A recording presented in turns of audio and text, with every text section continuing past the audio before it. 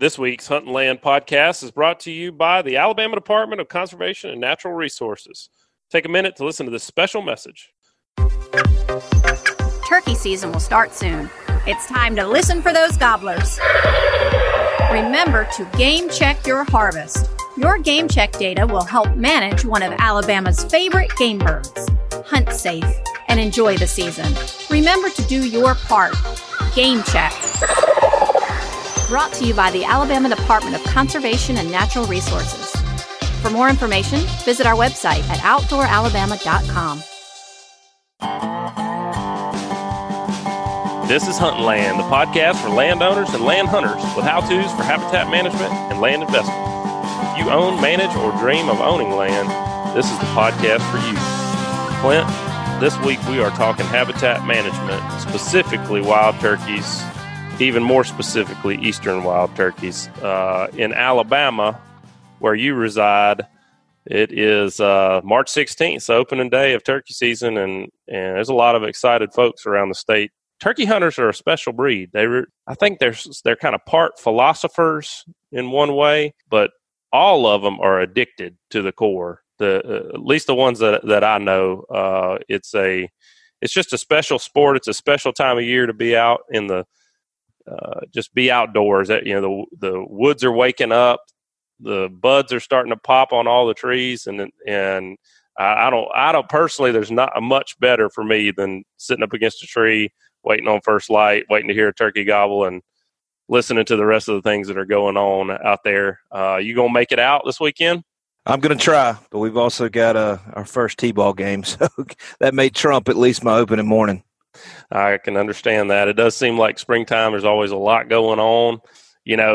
Turkey habitat management really is it's a year-round thing. The guys that are doing it and doing it well, they're paying a lot of attention to it.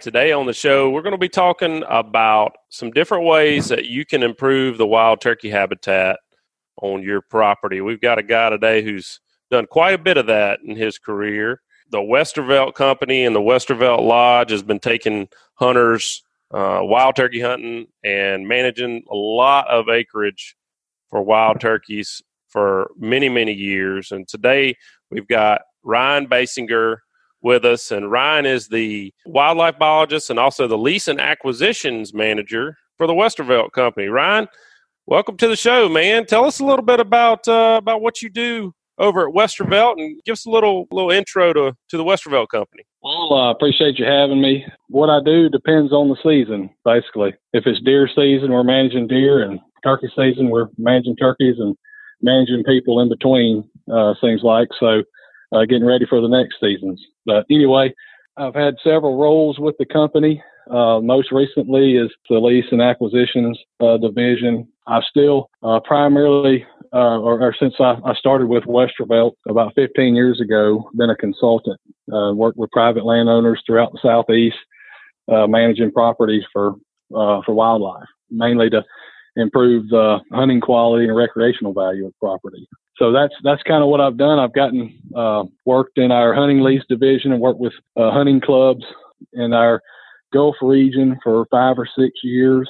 But anyway, for those that may not be that familiar with Westervelt, we're a company based in West Alabama, Tuscaloosa. We own land in several states in the Southeast. We've got about 500,000 acres that we manage primarily for timber, but we recognize the recreational and hunting value of land in the South, and so we've tried to build a good wildlife and hunting and recreational division and manage that aspect of it too. So we've got Westervelt Lodge is a commercial hunting lodge in West Alabama. It's on the Tom Bigby River in Aliceville, and it's about 10,000 acres of southern river bottom hunting at its finest. So it's a great place. I know with that much land to manage, you guys have seen it all when it comes to habitat management for wild turkeys and, what works and what doesn't. But before we get to that, you're a wildlife biologist, so I'm sure you're full of useless information that we can pull out of you. So I want to go through some turkey fun facts. I love the wild turkey, man. I mean, it's a cool animal. I don't think there's really any other kind of hunting that rivals it as far as I'm concerned. So I want to know some different things about wild turkeys. Tell me first, how long does a wild turkey live? Wild turkeys, if you break it down by kind of in their life cycle, only about 25% survive past 2 or 3 weeks. So when you factor that into the average life expectancy, obviously that pulls it down pretty quick. If you take that out, they can live a good while unless they're hunted heavily or there's high predation rates in a certain area, lots of critters or whatever that in a given area. But they can, they've been known to live for 10 to 15 years with radio transmitters and GPS technology and all that, and just observations on marked birds. So yeah, they can live a good while. That's the ones I'm hunting. I'm hunting all the 10 to 15-year-old ones. Yeah, all those have over 1.5 inch spurs, right? Right. So. I don't know. I never kill them, so. They outsmart him, so he just assumes they're 10 to 15. Right. Yeah, they're all 15 years old, right? They're all old turkeys. Yeah. No doubt. That's right. All right, I've heard this, and I want the official word on this. So, I've been told over the years that when turkey's in the spring, when they've got their, gobbler's got his harem of hens, that he breeds each hen each day, and that she goes off and lays a new egg. Is that right? When do these turkeys lay their eggs? There's some truth to that, but like anything dealing with wild animals, there's a lot of variability, a lot of variation. So they don't have to be bred every day. We try to keep this G-rated, but sometimes they just do anyway. But they will lay an egg. Once the hen starts laying, she'll generally lay an egg a day. And it's usually in the middle of the day when she lays. But the first few days, she may skip a day between eggs. It seems like she's kind of got to get her body primed or ready for, to be able in the egg production phase and reproductively, her body needs a little time to get kind of tuned up, so to speak. So it usually takes them about 14 days to lay 10 or 12 eggs, if that makes sense. If she lays a clutch of eggs and then she has a possum or raccoon or some other kind of nest predator gets in there and destroys that nest, will she lay again, or is she done for that year? That depends too. Often where they are in the year and how long it's been since she was bred, so they can re-nest. They've been, documented re-nesting, a hen re-nesting multiple times throughout the summer. I wouldn't say that would be the case every time. So if the first nest is predated or destroyed, she may or may not re-nest. If she does re-nest, success goes down a little bit on a re-nest, but also the clutch size is usually smaller on the second nesting attempt. So it's like she can't maybe run out of steam a little bit. All right, last fun fact. Now, if you've walked around in the woods enough with an old timer, when you're deer hunting, they'll look at some deer droppings and they would always say, well, this is a doe and this is a buck, right? Or they'd see a track and they say, well, that's a doe and this is a buck. A lot of that is just kind of old wives' tales. But one of the things I always heard and still hear to this day is that you can sex a wild turkey by its droppings. And if you've seen enough wild turkey droppings, you'll see the J-shaped droppings, and then you'll see the little mounds. Is that true? I would say there's a lot of truth to that. So the J-shaped or L-shaped droppings that are a little larger in girth are typically going to be male birds.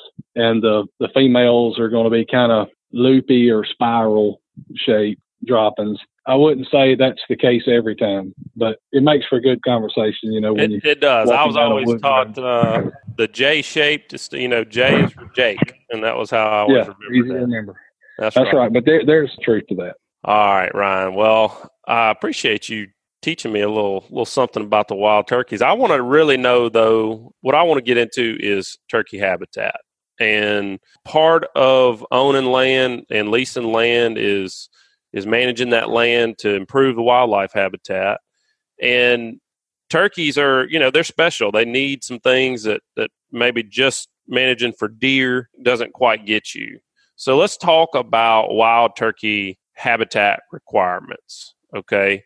First things first, food. When we're talking about deer, we know that the majority of a deer's diet is going to come from browse. What makes up the majority of a wild turkey diet?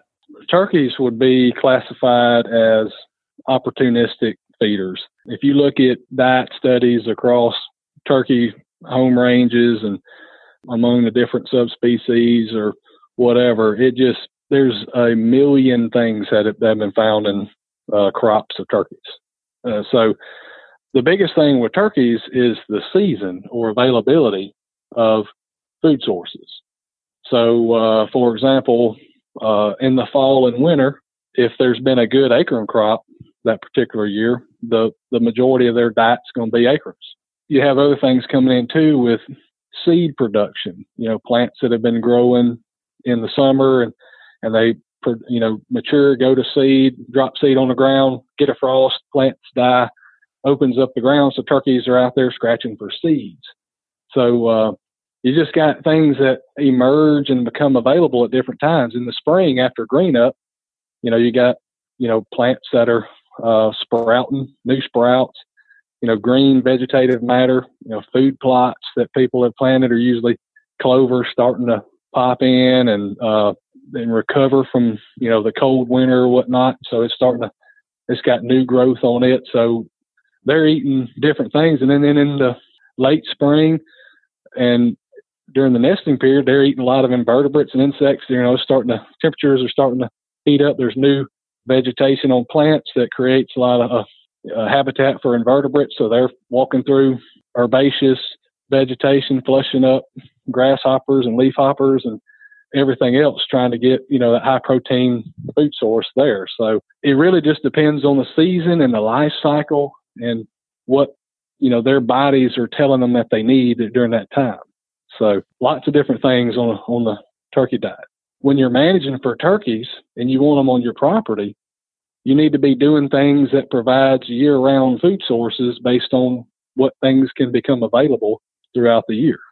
Right. I mean, you take something like a chufa, for example, that you can plant. Turkeys love them. We know that, but that's relatively that's a short time frame that those turkeys are able to utilize that food source. So that's right. What do you feel is more important when it comes to having food for turkeys? Do you feel like managing native vegetation that's there is more important, less important than, say, planting different types of food for turkeys? Yeah, hands down. Not necessarily because of what you could produce in a food plot for turkeys, but, production or yield per given area. But when you think about across a property, you can't just plant your whole property in food plots, and different things. So you've got to take advantage of naturally occurring habitats or vegetation and optimize those based on the type of habitat they are and what kind of practices that are suitable to implement in that type of habitat that can create, food sources for turkeys, whether it be acorns in the fall and winter. If you're trying to enhance a hardwood stand that's got, or maybe predominantly oaks, to release those trees through removing competition around the crowns that may be competing for sunlight, which in turn, if you can increase crown size, you can, in theory, if that's a good producing oak, you can increase acorn production of that given tree. You can do some things like that. Or if you've got open piney woods and you're just choked out with undesirable hardwoods in the understory or midstory that's suppressing potential valuable habitat for turkeys, you need to go in and remove that midstory that's intercepting all the sunlight that you're trying to get on the ground to promote those grasses or seed producing forbs that are much more beneficial for turkeys to forage in or nest in, and something you can introduce fire into and manage it with fire and keep setting that back and keep it at ground level for turkeys, or whatever it may be that you have on your property. The key is to manage it in a way where turkeys really never have to leave.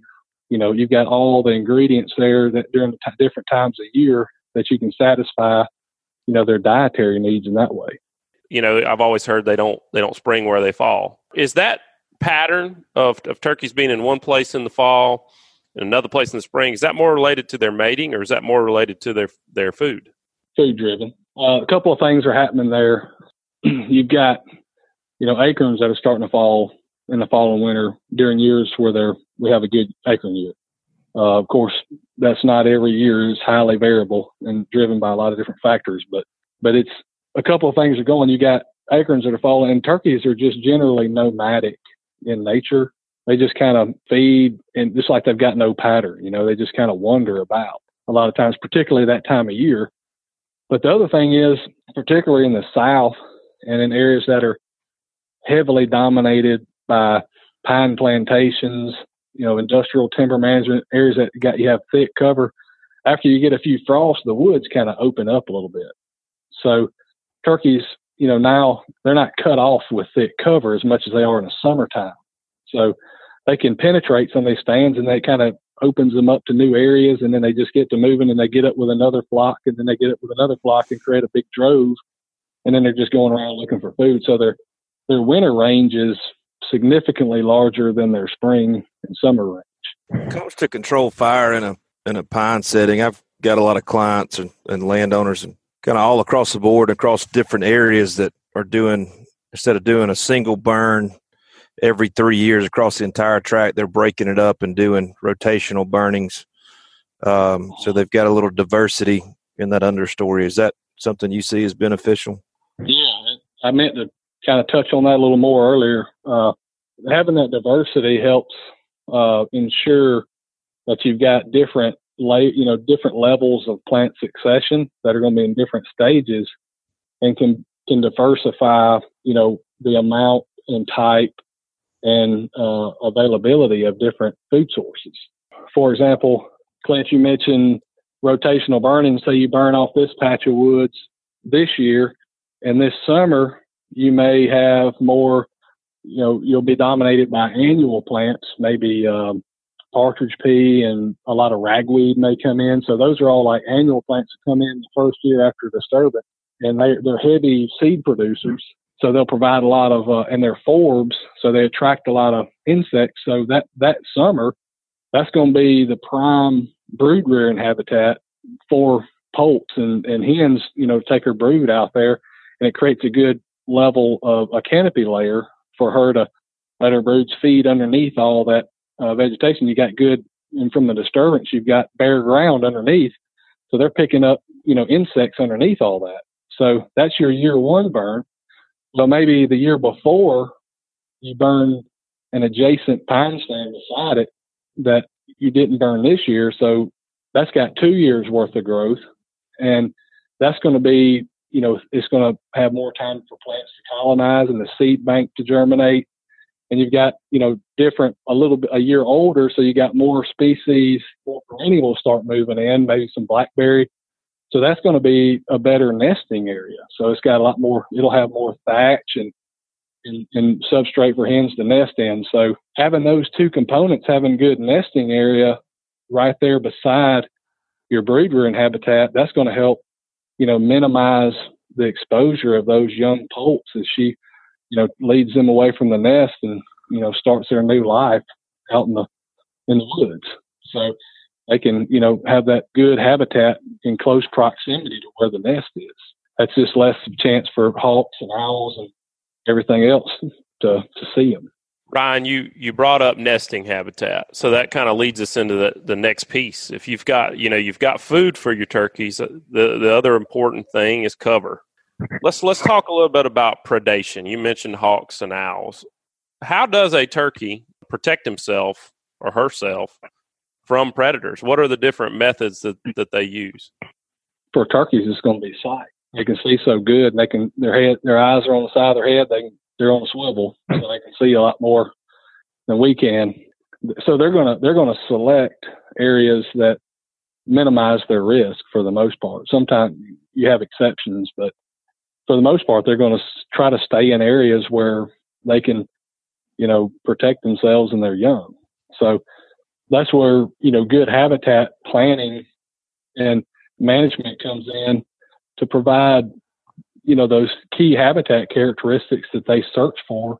By providing that at a higher level across the property, you can increase the carrying capacity or survival of birds on that property by providing more of what they're seeking out. Just to use the example that we just discussed on a 2-year unburned area adjacent to the first, freshly burned area, one of them's providing nesting cover, the other one's providing brood rearing. Well, the good brood rearing habitat right beside the nesting habitat, it's going to be, open at ground level for the most part. You're going to have newly emerged plants coming in. And about the time, if you've timed your burn, if you've just done a late dormant season burn or something, by the time poults are hatching in May or June, that cover should be about 2 feet high. So by then, the hen can walk around and, keep her head just above that, where the poults are underneath that layer of that basically umbrella canopy. That's what we call it. They're moving underneath that stuff, so you can't really see them.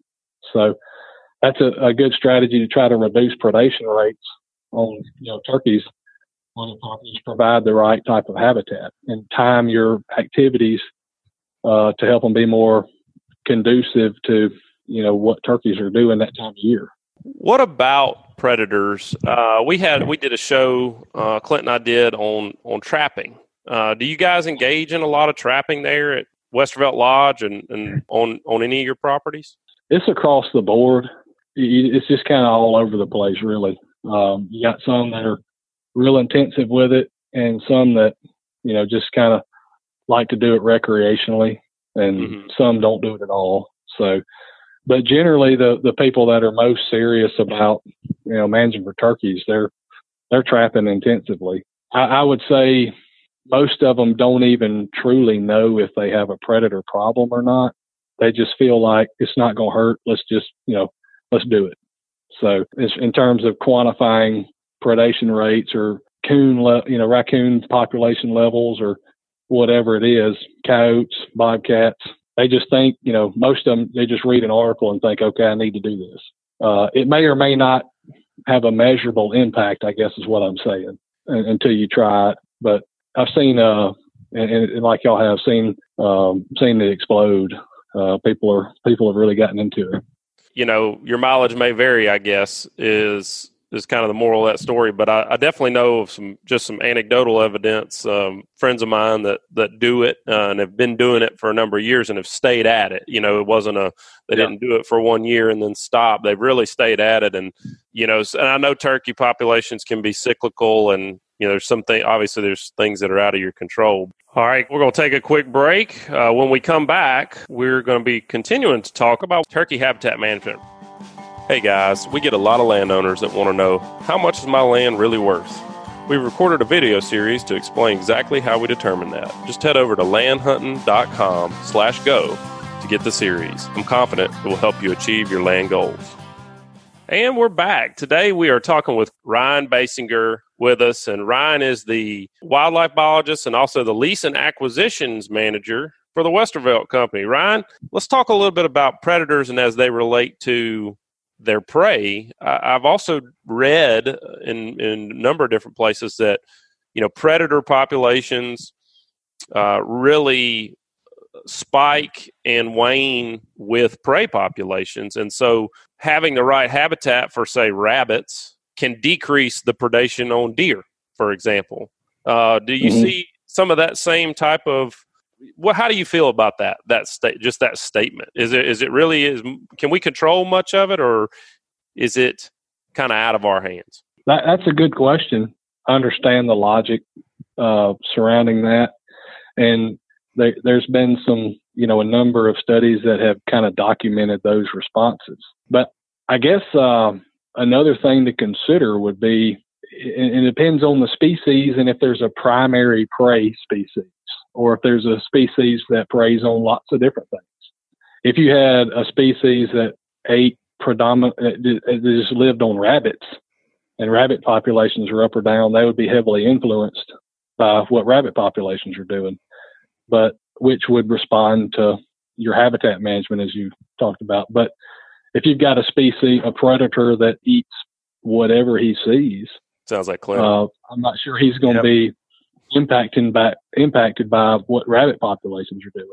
So the other angle of it is I would ask you if you're improving your habitat for rabbits, okay, and other, say, small mammals that coyotes may feed on. If you're making more habitat for rabbits and rabbits are responding favorably and you've got a lot more rabbits, well, I guess theoretically feed that many more coyotes or other predators. So could you be attracting more coyotes to your property? Yeah, sure. So I don't know. I don't have a good answer for you. I guess I could just see, that's a lot of layers with that. Yeah. Oh, yeah. Well, it's like say your mileage may vary, and I'm sure it's going to be dependent on your individual property, and your individual level of commitment to whatever it is you're doing, whether it's trapping or getting out and hunting them or proving habitat for other prey species. I could see it infinitely variable, but it doesn't seem like it can hurt. That's for sure. Yeah, I definitely think when it comes to species that eat turkeys, I think we've done a lot as hunters and managers to increase the level of those species, turkey predators, particularly nest predators, through just widespread baiting and feeding. Right. And not only just in Alabama, but, throughout the Southeast. As our hunting society gets more and more dependent on corn and feeders and cameras and all these things, I think we've really made things really nice for coons and skunks and possums and all these other species that are, benefiting from all that, probably more than I think we've got unintended consequences there. So I think we've created more of a problem by implementing these things than we realized. Yeah, Clint, you can echo what he's saying about the coons, I think, based on what you've seen at your place. Yeah, we stopped feeding this year. Primarily because of the hogs, but had to kind of start feeding for a while just because we were about the only people that weren't. And so we're just trying to keep up with the Joneses on that to try to hold some. And this was for deer primarily, but what we noticed was a big uptick in coons, possums, everything else. It just you start concentrating that, and all of a sudden you see your numbers increase. And you wonder why, but the light bulb comes on pretty quickly. If you really think about it.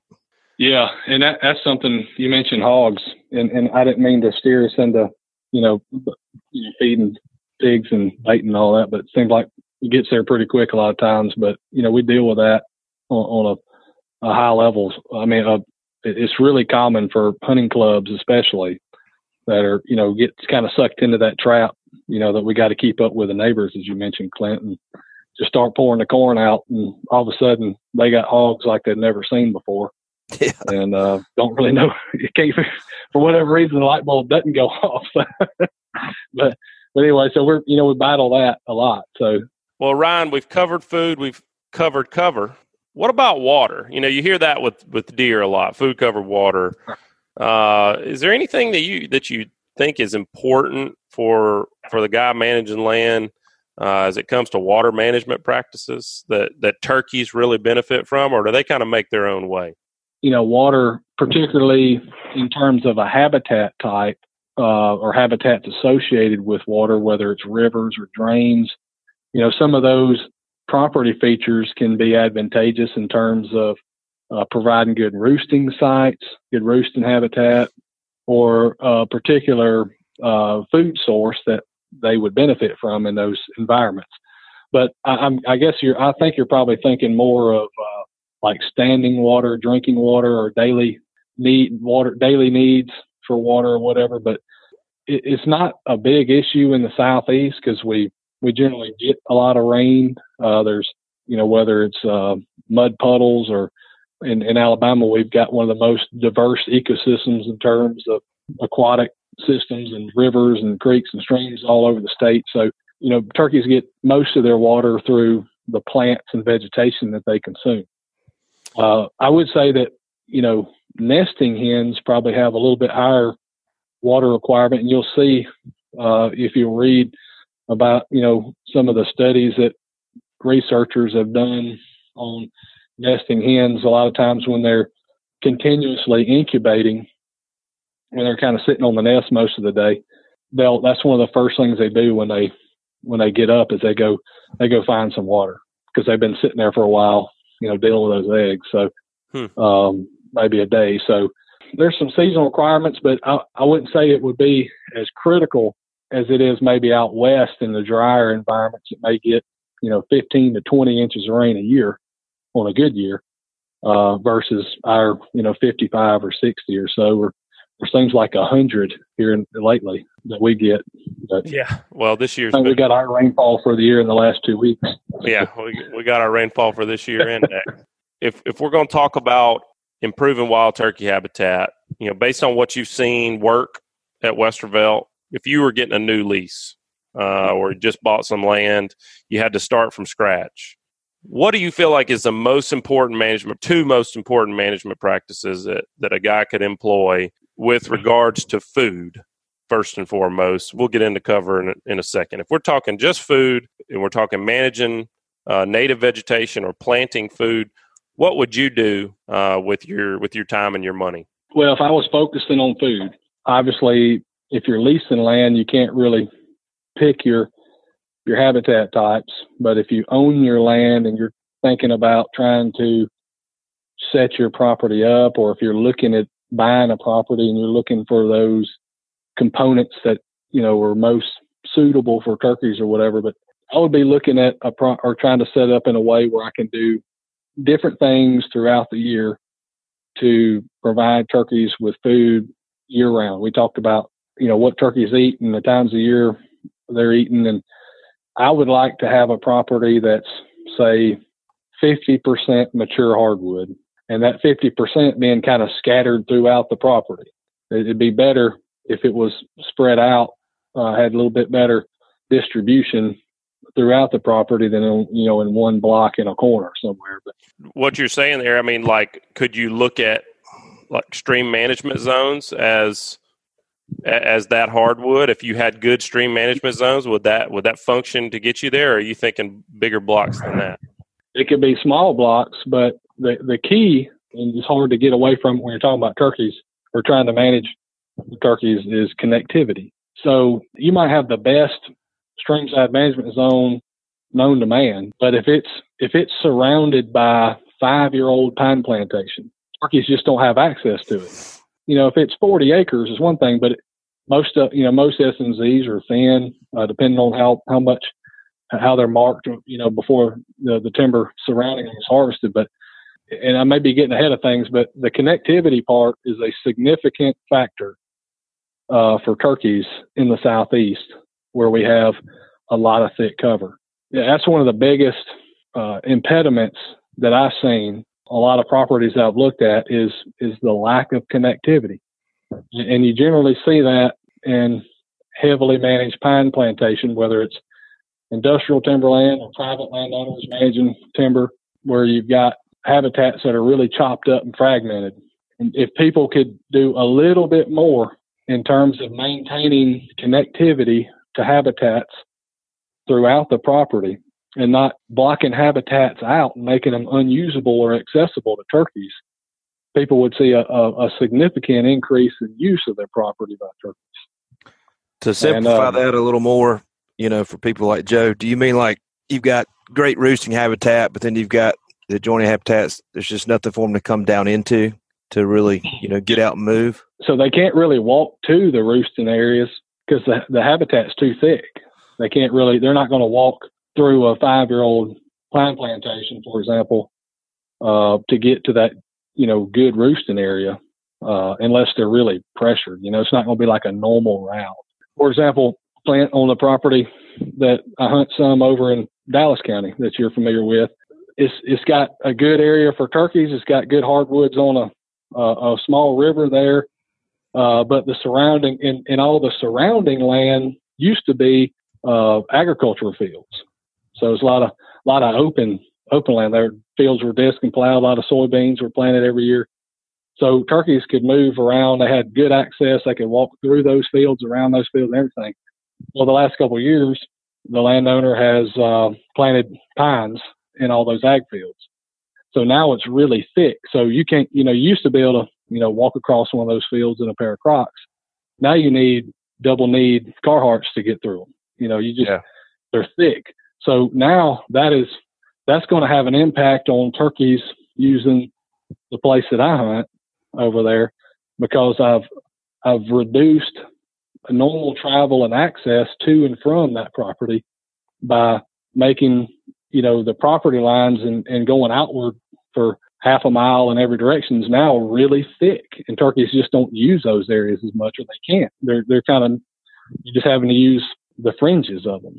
Is that why you hear so much that good quail habitat is synonymous with good turkey habitat? Yeah. It sounds, Ryan, like you're saying, regardless of if you are starting from scratch, that the most important thing is creating some openings for turkeys, whether it's through thinning or timber stand improvements or controlled burns, or planting, opening up fields. Yeah, I would take it a step further, and not only creating openings, but maintaining the appropriate habitat in those openings through some type of disturbance. So just because, thinning is, a natural part of the cycle in a pine plantation or whatever. So we go in and thin. Well, oftentimes, of course, the first year or two, you get sunlight on the ground, and that kind of stimulates the seed bank. You get a good response in vegetation, but depending on what's in the seed bank, where it's located, what species are around you that's going to colonate that site, the responding vegetation may be very undesirable for turkeys. You've all seen, a nice thin pine plantation that's just chock full of sweet gum or other undesirable hardwood that just basically takes over the site. And there again, renders it useless for turkeys. You just see turkeys using the edges of it primarily.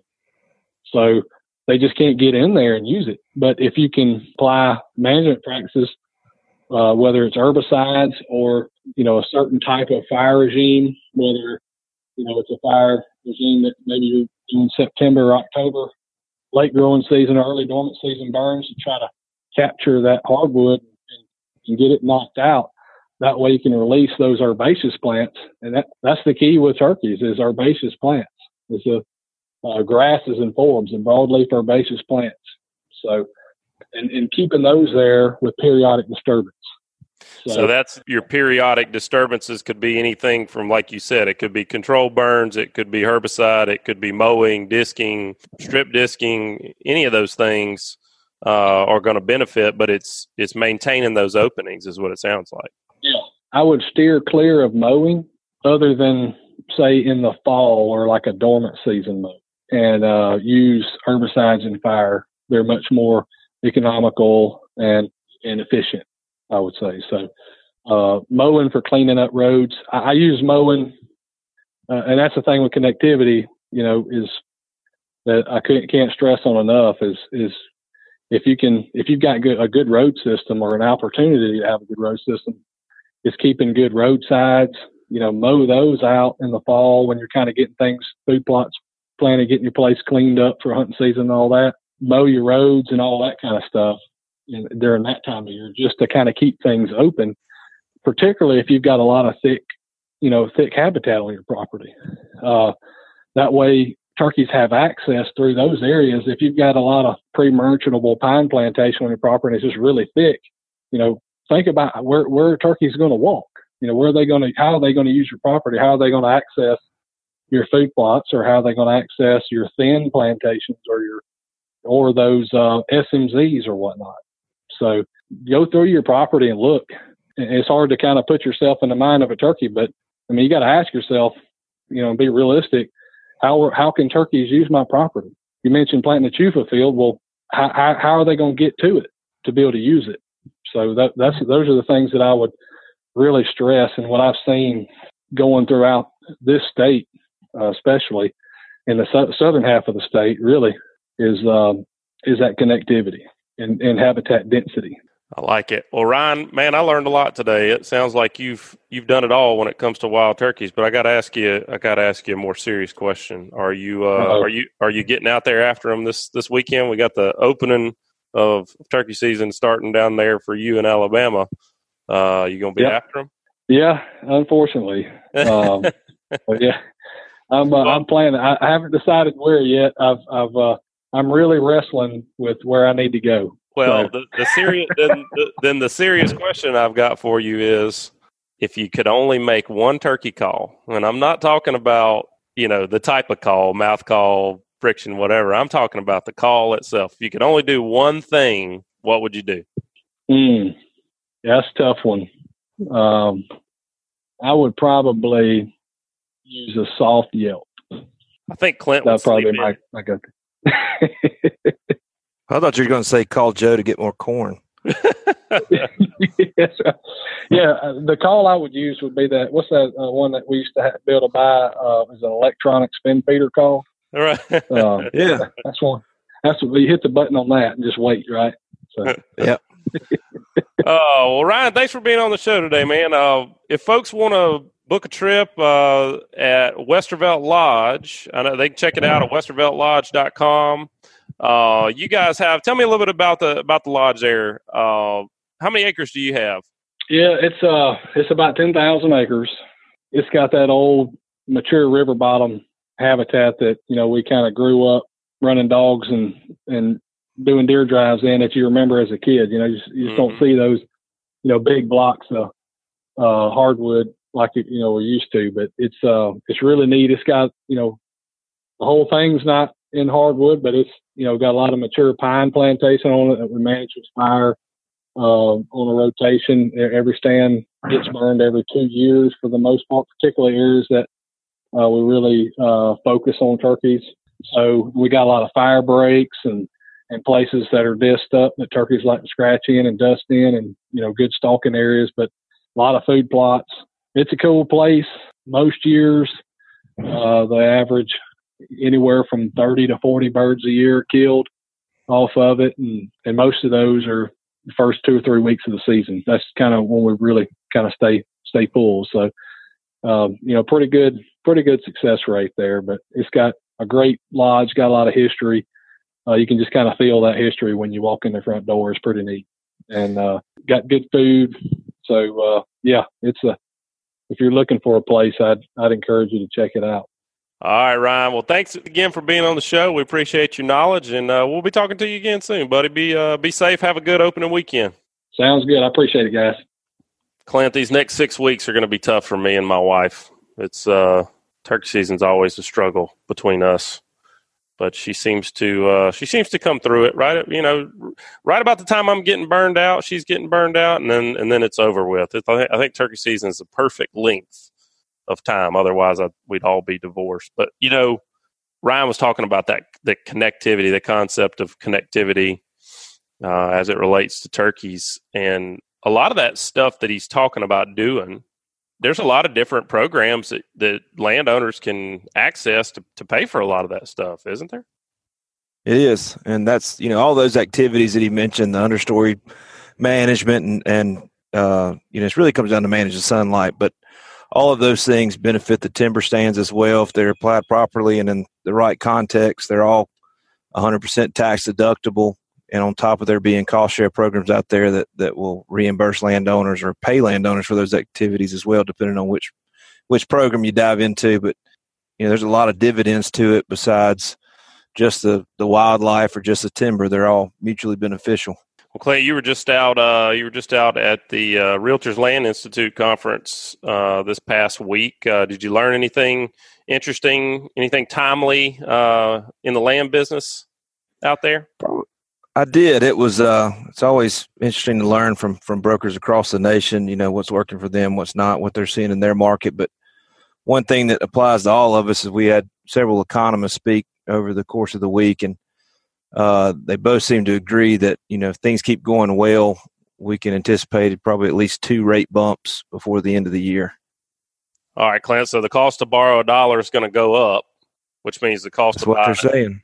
So the cost to buy an acre of land, a financed acre of land, is going to go up as well.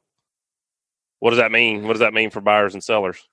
Well, smart buyers know that means they need to go on and move before that happens. I would say smart sellers know that this is going to be a motivated market, and it's a good time to bring your property to market because you've got more people out there actively and I guess you say feverishly looking, trying to get something locked in before they start experiencing the next rise in rates. So you talk to guys our dad's age, and they're going to say it's still low interest rates.